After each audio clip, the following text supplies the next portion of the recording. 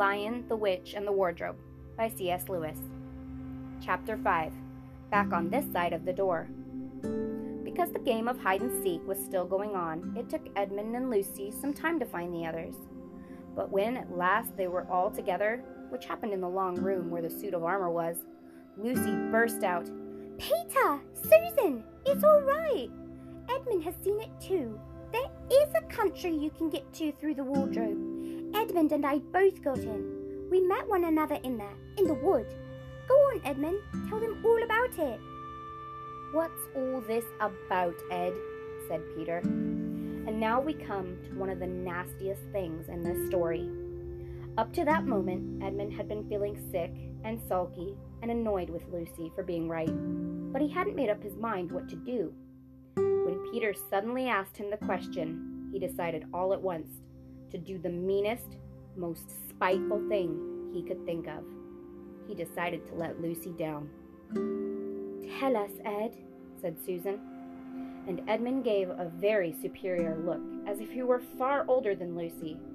There was really only a year's difference. And then a little snigger and said, "Oh yes, Lucy and I have been playing, pretending that all her story about a country in the wardrobe is true. Just for fun, of course. There's nothing there, really." Poor Lucy gave Edmund one look and rushed out of the room. Edmund, who was becoming a nastier person every minute, thought that he had scored a great success, and went on at once to say, "There she goes again. What's the matter with her? That's the worst of young kids. You always—" "Look here," said Peter, turning on him savagely. "Shut up. You've been perfectly beastly to Lou ever since she started this nonsense about the wardrobe. And now you go on playing games with her about it and setting her off again. I believe you did it simply out of spite." "But it's all nonsense," said Edmund, very taken aback. "Of course it's all nonsense," said Peter. "That's just the point. Lou was perfectly all right when we left home, but since we've been down here, she seems to be either going queer in the head or else turning into a most frightful liar. But whichever it is, what good do you think you'll do by jeering and nagging at her one day and encouraging her the next?" I thought, said Edmund, but he couldn't think of anything to say. "You didn't think anything at all," said Peter. "It's just spite. You've always liked being beastly to anyone smaller than yourself. We've seen that at school before now." "Do stop it," said Susan. "It won't make things any better having a row between you two. Let's go and find Lucy." It was not surprising that when they found Lucy, a good deal later, everyone could see that she'd been crying. Nothing they could say to her made any difference. She stuck to her story and said, "I don't care what you think, and I don't care what you say. You can tell the professor, or you can write to Mother, or you can do anything you like. I know I've met a fawn in there, and I wish I'd stayed there, and you all are beasts. Beasts!" It was an unpleasant evening. Lucy was miserable, and Edmund was beginning to feel that his plan wasn't working as well as he had expected. The two older ones were really beginning to think that Lucy was out of her mind.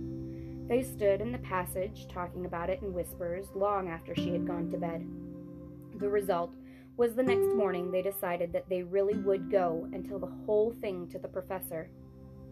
"He'll write to Father if he thinks there's really something wrong with Lou," said Peter. "It's getting beyond us."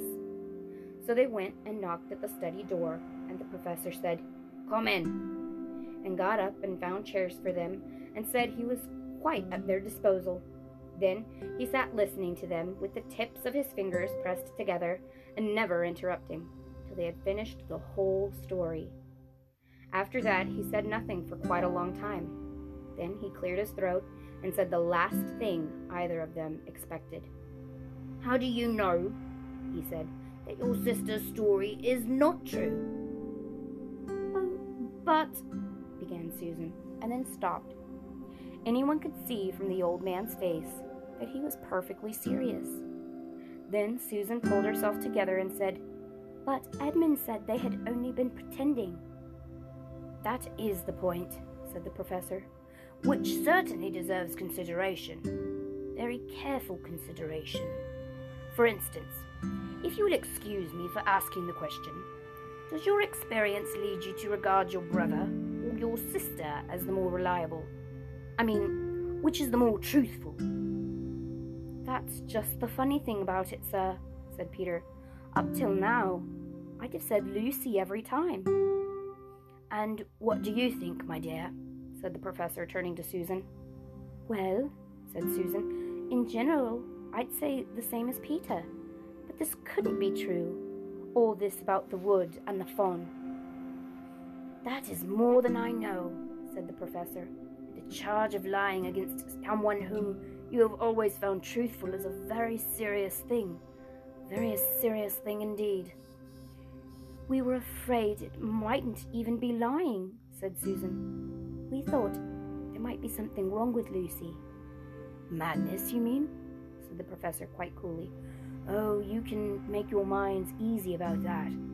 One has only to look at her and talk to her to see that she is not mad. But then, said Susan, and stopped. She had never dreamed that a grown-up would talk like the professor and didn't know what to think. Logic, said the professor half to himself. Why don't they teach logic at these schools? There are only 3 possibilities. Either your sister is telling lies, or she is mad, or she is telling the truth. You know she doesn't tell lies, and it is obvious that she is not mad. For the moment then, and unless any further evidence turns up, we must assume that she is telling the truth. Susan looked at him very hard, and was quite sure from the expression on his face that he was not making fun of them. But how could it be true, sir? Said Peter. Why do you say that? Asked the professor. Well, for one thing, said Peter, if it was real, why doesn't everyone find this country every time they go to the wardrobe? I mean, there was nothing there when we looked. Even Lucy didn't pretend there was. What has that to do with it? Said the professor. Well, sir, if things are real, they're there all the time. Are they? Said the professor, and Peter didn't know quite what to say. But there was no time, said Susan. Lucy had had no time to have gone anywhere, even if there was such a place. She came running after us the very moment we were out of the room. It was less than a minute, and she pretended to have been away for hours.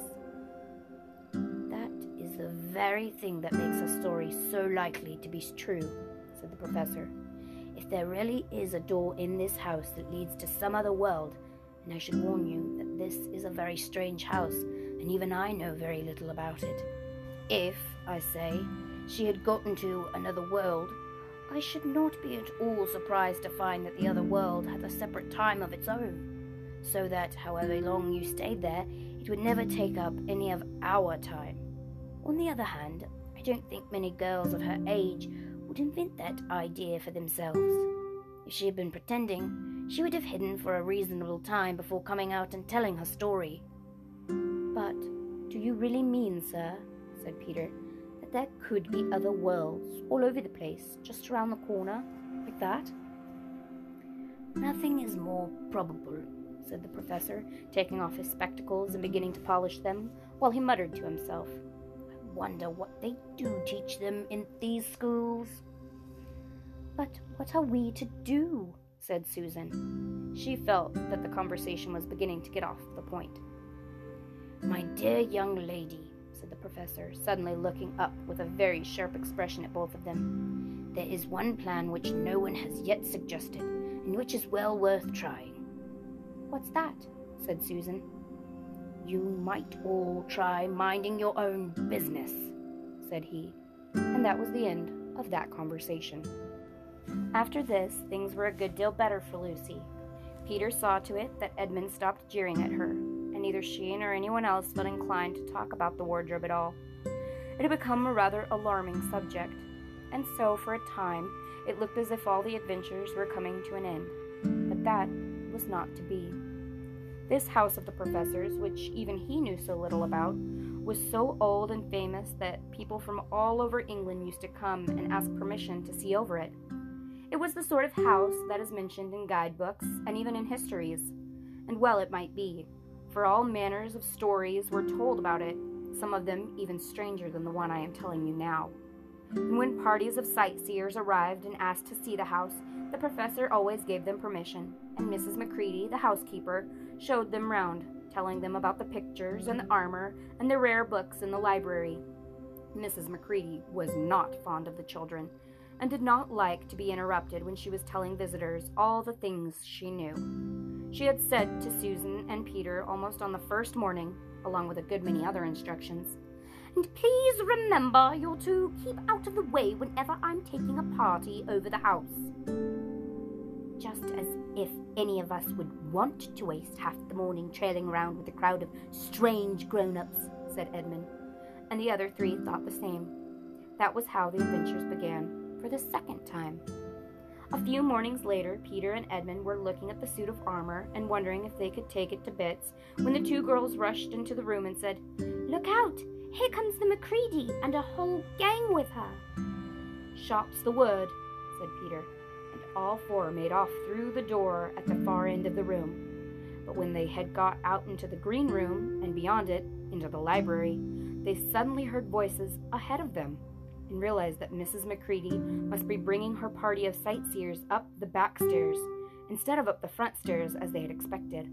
And after that, whether it was that they lost their heads, or that Mrs. Macready was trying to catch them, or that some magic in the house had come to life and was chasing them into Narnia, they seemed to find themselves being followed everywhere, until at last Susan said, "Oh, bother those trippers! Here, let's get into the wardrobe room till they've passed. No one will follow us in there." But the moment they were inside, they heard voices in the passage, and then someone fumbling at the door, and then they saw the handle turning. "Quick," said Peter. "There's nowhere else," and he flung open the wardrobe. All four of them bundled inside it and sat there, panting in the dark. Peter held the door closed, but did not shut it, for of course, he remembered, as every sensible person does, that you should never, never shut yourself up in a wardrobe.